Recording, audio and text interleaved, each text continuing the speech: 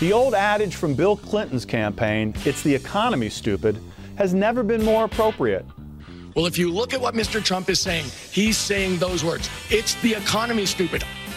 This week, the race for the White House.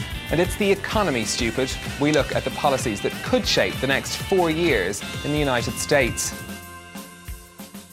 Hello, dear listeners, and welcome back to Is the Economy Stupid? We are today back with my friend, the young blood. It's Joe. Hey everybody, I'm very excited to be back. Particularly very exciting for this episode. I think our guest will be explodingly stimulating. Great. Hi, Joe. For all of you who don't remember, I'm Damien, and last time I talked to you, Joe, about a subject that was pretty interesting, I would say. It was, do you remember? Of course I do, Damien. It was about carbon taxes. That's right. I did an introduction on carbon taxes for all of you who might not be familiar with the subject and would like to learn more on how those exist around the world, what their extent are, how they differ from a cap and trade system. Just go back. It was published 2 weeks ago. Have a listen and tell us what you think. We, as always, published every 2 weeks on all podcasting platform and also publish on our Instagram. So if you want to subscribe to those or just want to check out to know when our episodes come up, just check out those links. We are everywhere under either for the podcast Is the Economy Stupid, and for the Instagram it's Rethinking Economics Bocconi. So Joe, it seems that today's episode might be a bit controversial, doesn't it? Yeah, Damien, actually, a large part of today's episode is going to focus on the use of psychedelics. Now, psychedelics are a class of hallucinogenic drugs that tend to alter the consumer's mindset and lead to the experience of non-ordinary states of consciousness, the most popular of which are MDMA, magic mushrooms, LSD, peyote, and DMT. Now, see, a great number of people claim that these currently illegal drugs have been misidentified and misunderstood, and that these substances could complement modern medicine. Wow, that's impressive. But of course, we have to remember that having the proper research to either disprove or back up this claim is essential for any future reasonable policymaking, because if true, these substances might help advance the way we approach physical, mental, and emotional well-being. Today's episode is going to be focused on the research currently done on MDMA and psilocybin. Psilocybin is the main component of a drug you might know as LSD or even acid, as well as the main component of magic mushrooms. We're particularly going to concentrate on the role of health economists in trying to quantify the complete effects of all these substances, as well as designs of accurate, cost-effective models to enhance clinical efficiency and to access to these therapeutic treatments for those in need. But what's good for us, Joe, is that, as you already mentioned, we have a guest in line to talk to us about this subject. Can you tell our listeners who that guest is? Indeed we do, Damien. Indeed we do. We have, again, I don't want to give away too much, but I do think this episode is going to be interesting to say the least. Our guest today is Dr. Elliot Marseille. He has over 35 years of experience in health economics. He is the course director for cost effectiveness analysis in medicine and public health at the University of California, San Francisco. He is the president of Health Strategies International, a health economics consulting firm. And Dr. Elliot has worked widely on the cost effectiveness of a variety of global health diseases with a special focus on HIV and AIDS. But his current focus has shifted to the economics of psychedelic-assisted therapies, modeling the economics of MDMA-assisted psychotherapy for the treatment of PTSD and psilocybin-assisted therapy for the treatment of major depression and tobacco cessation. As such, Dr. Elliot was made the director of the Global Initiative for Psychedelic Sciences, which is a joint project by University of California, Berkeley, and San Francisco. Dr. Elliot, thank you for being here today on Is the Economy Stupid? My pleasure. I'm really glad to have this opportunity. Doctor, before we start, actually, as we said in the introduction, you have more than 35 years of experience in health economics, yet, correct me if I'm wrong, most of your early studies were on let's say, more traditional diseases. What led to the shift of you studying psychedelic assisted therapy in particular? Yeah, as you say, this is a major shift for me. Most of my career has been devoted to looking at the economics of various global health interventions, with a major focus on HIV. And I was actually on a glide path to retirement. I was taking on less and less work. And then I'm a burner. So at Burning Man, the years kind of blur together with COVID, but I think it must have been 2018. I had a chance encounter with Rick Doblin, who is the founder and director of the Multidisciplinary Association for Psychedelic Studies. And let me just give you a little bit of the context for this meeting. I volunteer at Burning Man at a project called Zendo, which is supported by MAP. And it's a retreat for people who are undergoing an extreme mental or emotional challenge. Some of them are totally sober. Being at Burning Man can be very challenging for some people. I think it's actually challenging for everybody, at least at moments. In any case, but most of the people are having a hard time related as a consequence of using psychedelic materials. And so a bunch of us are trained to be with them while they go through what they go through. They're medically screened so that when they say, I'm dying, we know that it's merely ego death, that are actually physically not in danger. In any case, there was a retraining of those of us who do this kind of sitting. And in this big meeting, Rick Doblin happened to be standing by himself. And so I just went over and introduced myself, and we got to, and told him how much I admired him and the work that he was doing. We got to talking, and he said, "What do you do for work?" And I said, "I'm a health economist." And he said, "Well, we need you." And I said, "Great, you got me. I'm at a time in my life where I could make time for this." And so that marked a major shift in my professional focus, and the psychedelic economics work took on an increasingly large part of my time and energy. And then about 9 months ago or so, I decided to get serious about this. And what I mean by serious is I realized there's much more work than I could do by myself, and that the importance of this work in terms of being able to increase access to effective psychedelic-assisted therapies warranted a full-on center of some kind. And we started the Global Initiative for Psychedelic Science Economics, as you mentioned, at UC Berkeley and UCSF. It's a joint project. And so we are now a network of researchers pushing the agenda forward for looking at the economics of psychedelic therapies. That is very, very, very inspiring, actually. It's funny that you mentioned the Zendo Institute. I've actually been dabbling with them myself. I've read their Zendo project manual and the manual of psychedelic support. I'd wish we had more time to go into that and into ego death, but this isn't really the main topic of this episode. And actually, let's get into it. Directly before recording, Elliot, you sent us an article that just came out that you were interested in sharing. Would you mind talking about it a bit? Yeah, no, I'm delighted to talk about it. So that article came out, 48 hours ago or so, and it's a work of our group here, and it is it addresses the cost effectiveness of MDMA assisted therapy for severe or extreme PTSD. And what's significant about it is it's the first cost effectiveness analysis of a psychedelic therapy based on phase 3 data. So we published an earlier study that found very favorable cost effectiveness based on the pooled results of 6 phase 2 trials of MDMA to treat PTSD. But this is more definitive, it's phase 3, and it also looks at a more costly regimen. The phase 2 regimen had 2 psychedelic sessions, 2 8-hour sessions. The phase 3 regimen is a 3 8-hour session regimen, plus wraparound therapy before and after.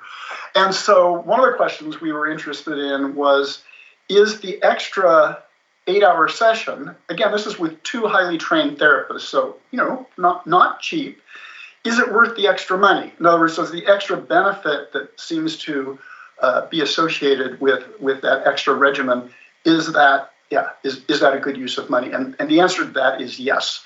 So this study reinforces our earlier findings that MDMA therapy for this highly affected group of people with PTSD is not only cost-effective, but cost-saving over time. And that's a very robust finding. You can take issue with any number of our assumptions and inputs into the model. All models have uncertainty, of course, but I would assert that any reasonable, plausible set of input values is going to yield highly cost-effective or cost-saving outcome. Okay, that's actually very, very, very interesting. The project, the MDMA-assisted project, the research, was it conducted, of course, you were a big part of it, but was it officially a part of GIPSY? No, it wasn't. We began it before GIPSY became an official entity. Okay. So technically, no, it's not part of GIPSY, but it is inspired by the same thing that inspired GIPSY. So, technically, legally, no, it's not part of GIPSY, but in every other way, it's part of the, as I said, the inspiration that we're trying to move forward here. And may I ask, Doctor, about that inspiration that unites these 2 projects, and about the methods of achieving these inspirations, these goals, these big goals, as a health economist in particular? How do you go on by doing that? So there's been a large body, or increasingly large body, of clinical research that shows that these interventions are effective and very effective compared with standard of care in many cases, particularly, and with MDMA for PTSD is the most advanced of the clinical trials that are underway. But it's showing up in psilocybin to treat major depression, psilocybin to treat tobacco addiction, and many other combinations of materials and psychiatric interventions. So there's lots of evidence for clinical effectiveness, but nobody was doing anything on economics, really. And particularly, they weren't doing cost-effectiveness analysis. And I believe that cost-effectiveness analysis is extremely important if third-party payers, insurance companies, be they private or public third-party payers like Medicaid or Medicare in the United States, they need to know what the effect on their budget is going to be, on their bottom line, on what is the break-even time of investment in psychedelics. Will it save money? Or if it doesn't save money, which is okay, is it a good use of money? And so while it is not sufficient to get insurers to agree to include psychedelic therapies as a benefit, I believe it is necessary that that information be out there. So as these materials become decriminalized, and it's, of course, legally possible to provide them as a treatment, that they have the information they need to make an informed decision about how it will affect their finances. And there's a broader sort of agenda here that I think is moved forward by the cost-effectiveness analysis, which is to get the word out. It's sort of advocacy to get the word out that that hard-headed people are looking at this and finding that they are not only effective therapy, but that they could be good for the healthcare spending. That it could save money. So as part of the general advocacy for laying the groundwork for acceptance of these therapies, I think cost-effectiveness analysis can also play a role. Thank you so much. This is quite insightful, and I want to touch on my next question that immediately comes to mind, and I think Joel would agree that to say that you definitely set this one up beautifully. You talk about the legal aspect of these psychedelic trials and decriminalization, and you also talk about your research trials. But then what I wonder, and what Joe definitely wonders too, is what obstacles do you face, notably from government sides, on setting up your research trials with these still criminalized substances, and what problems do you have to overcome to do your trials effectively? Yeah, well, I'm a lucky person because I actually don't have to deal with any of those issues. I am not a clinical trialist. I think that's a word. So I don't organize or sponsor or direct clinical trials. Mm-hmm. I get the benefit of the hard work of the people who do those trials, and so they provide the effectiveness part of the cost effectiveness modeling that we do.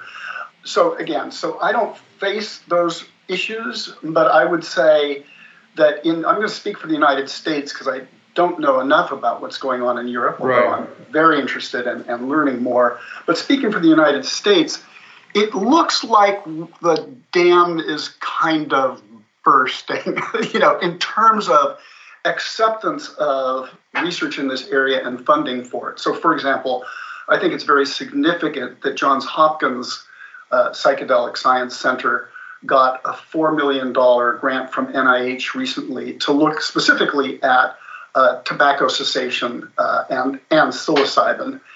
And so that helps create, again, break the dam. The private sector is very interested, as I'm sure you know, and funding research as well. And then there are these academic centers which are funded by philanthropy and also by some private money as well that are moving forward. And I would hazard to say that the resistance to this research, or getting approval for it, is getting easier and easier. And it may, in fact, be the case where the level of acceptance is now high enough that people can do trials if they're well organized, of course, and good science, and they can get approval to move forward.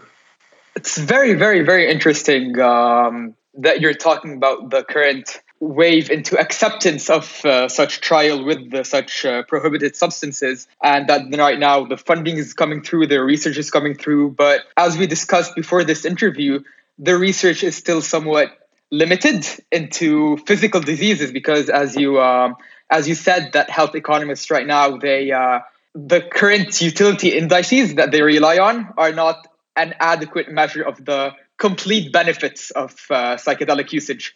Now, could you speak a bit about what these indices are, how they are lacking, and what maybe some of the alternatives that you're looking into are? Yeah, no, I'd be happy to.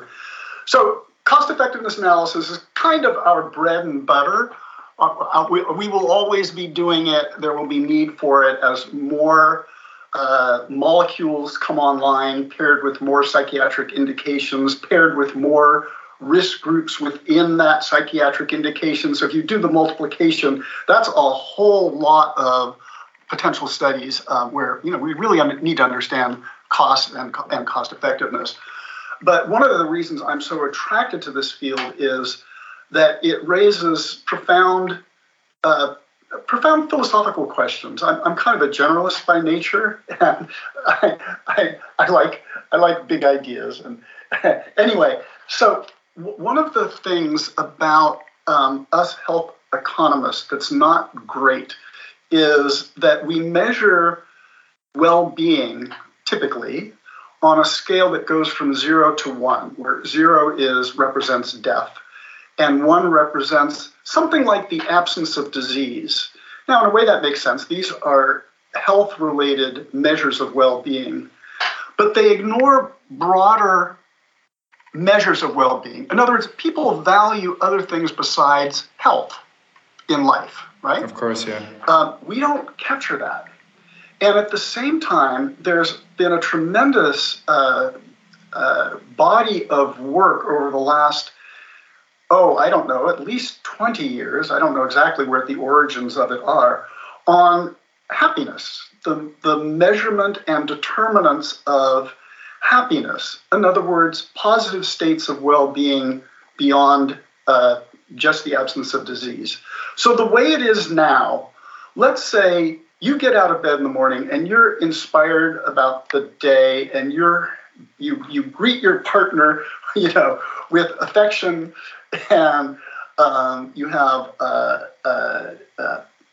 positive relationships with friends, and you're inspired by your work, and you have no clinical depression or anything like that, right? I'm describing somebody who's in good shape and happy. And I get out of bed in the morning. I also have no diagnosis. I'm not depressed, but it's kind of like I drag myself out of bed, and I don't really greet my partner. I'm just sort of tolerating, their presence, and work looks like kind of a slog to me. And so you get my point, right? These are two very different ways of being, and yet both of them potentially could have a rating of 1.0, a utility of 1.0. So that seems to me a limitation of the way we health economists think about health states. And so we're working with Dr. Keltner at UC Berkeley, who's one of the happiness experts, and others, David Yadam at Johns Hopkins, on thinking about how to integrate some of the scales that they have developed that capture positive states like awe and wonder and increased access to compassion, connection with nature, a sense of self-efficacy. So these positive states, how do we bring that into the way we measure well-being in cost-effectiveness analysis and sort of health economic evaluation more generally? And there's really, first I was motivated by this because I think, this is a hypothesis, we haven't demonstrated this, but the hypothesis is that a scale that's limited to 1.0 will underestimate the benefits of psychedelics, because we know people report these positive health states. Now, I want to be clear, I am not talking about the acute effects of the psychedelic. I'm not talking about how people feel when they're under the influence of, let's say, psilocybin. I'm talking about longer-term changes in their report of their well-being. So, on the one hand, I was concerned we may be underestimating the effects of psychedelics. And then, it raises the broader question. Positive health states, obviously, are not limited to exposure to psychedelics. They can arise from any number of practices.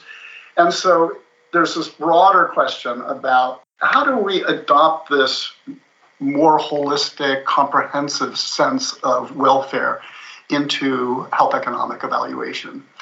And we don't have the answer to that yet. We're so, for example, do we stay within 0 to 1, but somehow include these positive states? Or do we go say, well, actually, there's states like 1.1 or 1.2? So there's methodological questions we haven't figured out yet.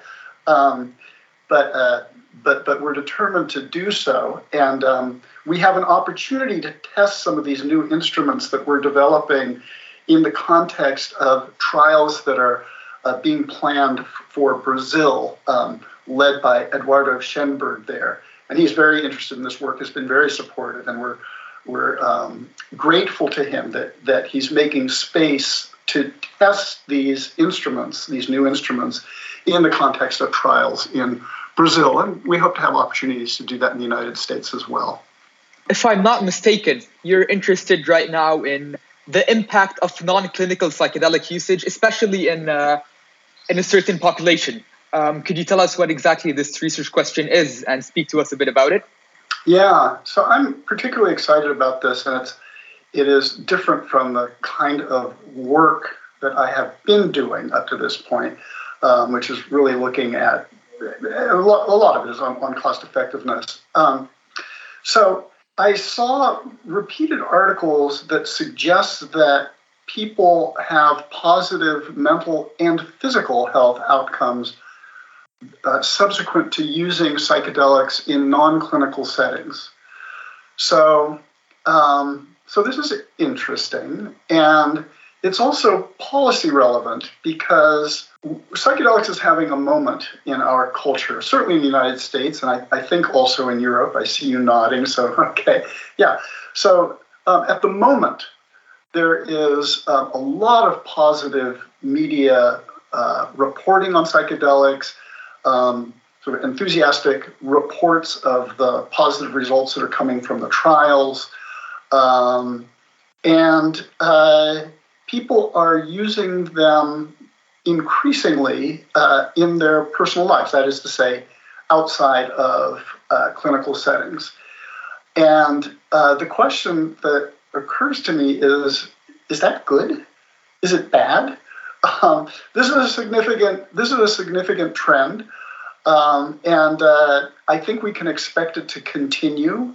In other words, that the number of people, the proportion of people who are using psychedelics in their personal lives, we can expect that to increase. So, what are the public health harms or benefits of that? And so I was seeing research that reports on outcomes of people, again, using psychedelics in non-clinical settings. Most of it is positive. That is, most of these articles report that people are reporting that they're in a better mood. They score higher on instruments that measure various aspects of well-being, openness. Oh, wow. People who could be diagnosed as having depression based on instruments that are administered as part of these studies, afterwards, they have much lower levels of depressive symptoms, for example.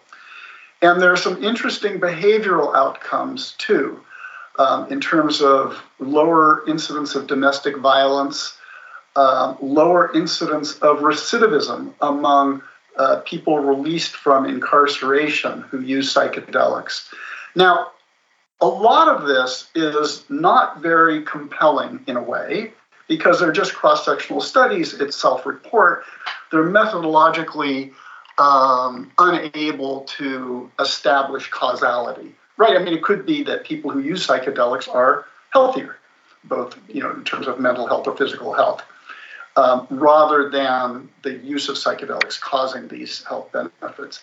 But other of these studies do have some reasonable controls and are methodologically more interesting in terms of possibly establishing a causal connection. So we want to answer three questions. One is, what does the evidence currently say about the association between psychedelic use in non-clinical settings and health outcomes, both mental and physical? So how strong is the association? Which trends are negative? Which trends are positive? And just to document that in a detailed way by doing a systematic review of the available literature. So that's question number one. So how strong is the association, and what is the association and the direction of that association? Question number two is, how likely is that association to be causal? And so we plan to use various criteria for assessing the probability that an association is in fact causal. We can never prove it, but I think the question is, what does the preponderance of the evidence suggest about the likelihood that the relationship that we see is causal, i.e. that the use of psychedelics in non-clinical settings leads to various health outcomes, be they positive or negative. And then the third question, which we may not be able to answer, we are not far enough into the study to know whether we'll be able to answer it. But the third question, and this brings us back to sort of health economics, is, okay, assuming there are significant associations with positive or negative health outcomes, and there's good reason to believe that these outcomes are caused by the use of psychedelics, can we model the population health impacts and economic impacts of that? So if it turns out that people have lower risk of diabetes or cardiovascular disease following use of psychedelics, can we cost that? like how much money would be saved, how many lives would be saved, how many quality adjusted life years gained. So I say this with hesitation because it's just an idea. It's a question that we hope to be able to address, and I can't tell you whether we'll be in a position to do that. It's too early. We're in the late stages of developing our protocol for the systematic review, and we'll be jumping into searching the literature in a systematic way soon. But I'm really excited about the work, and I see it as sort of anticipating a question that that is important for public policy and public opinion. Like what are the effects of, again, increased use of these materials in the general public?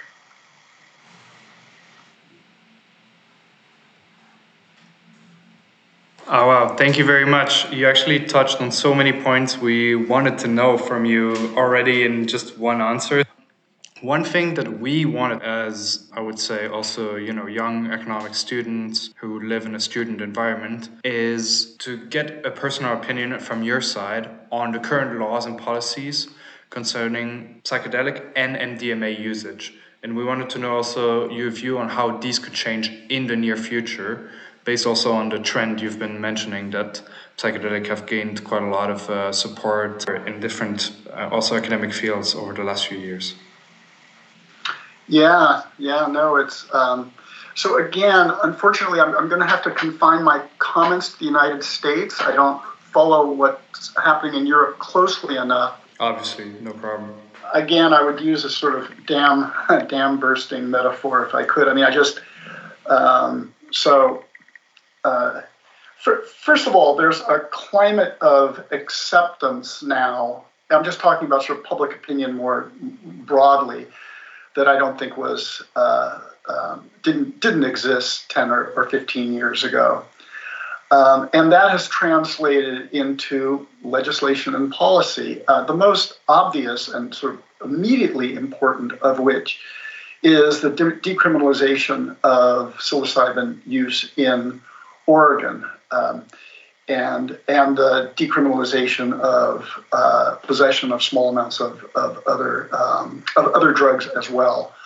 So in about a year's time, don't hold me to this, but something like that, Oregon will allow for the use of psychedelics in facilities where people can pay to use these materials in a structured setting with trained personnel, and they don't need a psychiatric diagnosis. In other words, if you want to go for personal exploration, or you're having some difficulty in your life that you want to explore and hopefully resolve and address, and you think a supported psychedelic experience could help you with that, that will be available. So this is an experiment.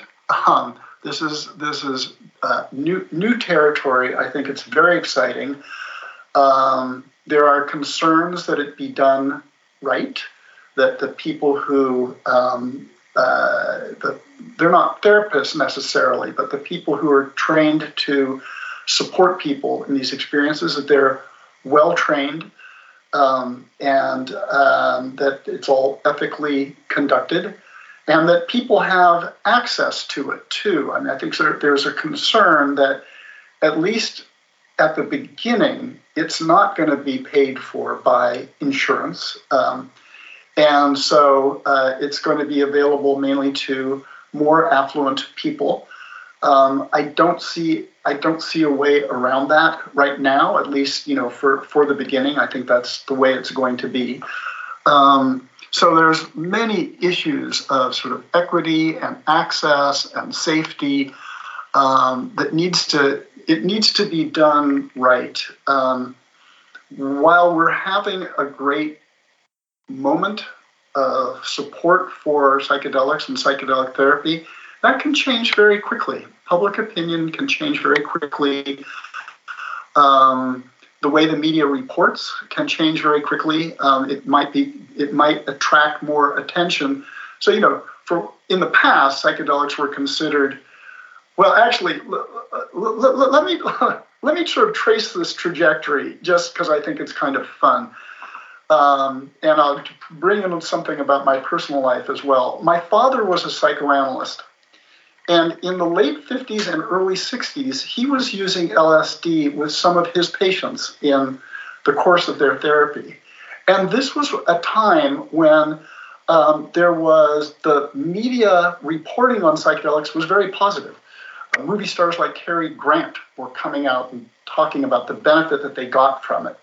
And there was sort of this excitement. It was very positive. And then that got shut down with the war on drugs. And President Nixon famously said that Timothy Leary was the most dangerous man in America. And you can laugh at that, and I do laugh at that, but there was also some truth to it. Because after people used LSD, some of them, many of them, said things like, now explain to me again why I'm supposed to go to Vietnam and kill people who have never threatened me or threatened my family. Explain to me again how I'm supposed to devote my life to climbing some soulless corporate ladder. And so there was the sense that psychedelics really were subversive to the existing structure, let's say.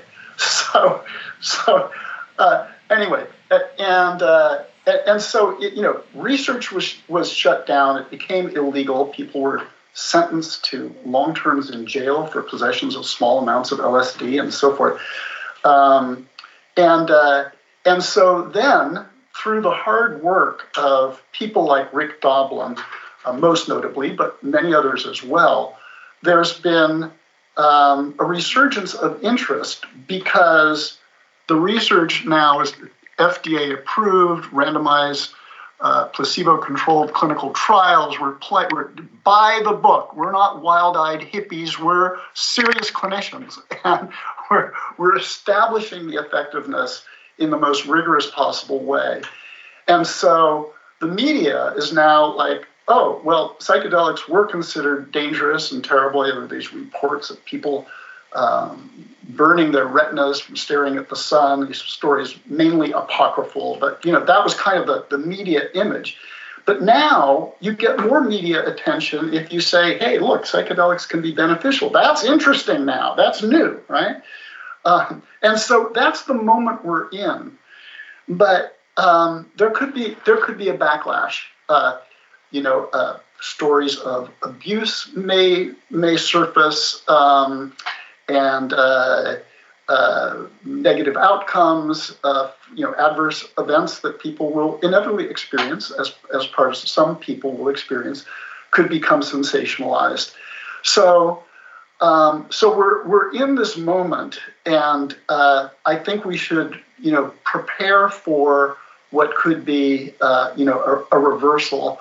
And just to return to my earlier statement, like getting information out there about the effect of psychedelics in non-clinical settings in general population may help inoculate us against a potential backlash.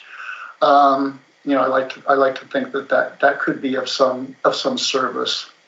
Elliot, I'd love to ask you a question, which isn't particularly technical, but you said that you like to dabble in philosophy. And so I'd love to get your opinion on this. While you were talking, I was thinking, what if psychedelics did indeed continue this upward trends of becoming more accepted and more used in non-clinical situations? Could that maybe lead to a shift in the way we approach economics? And not just as economists, but as the general public as well. Could we maybe see a shift towards greener economics? Could people maybe start saying, oh, okay, tell me again why we're letting this company get away with this. Tell me again why there aren't more stricter policies on pollution or whatever or whatnot. Do you think it could have that impact, or do you think this is taking it a bit too far? Yeah, wow, what a great question, and what a difficult one to answer. Back in the 60s, when the first psychedelic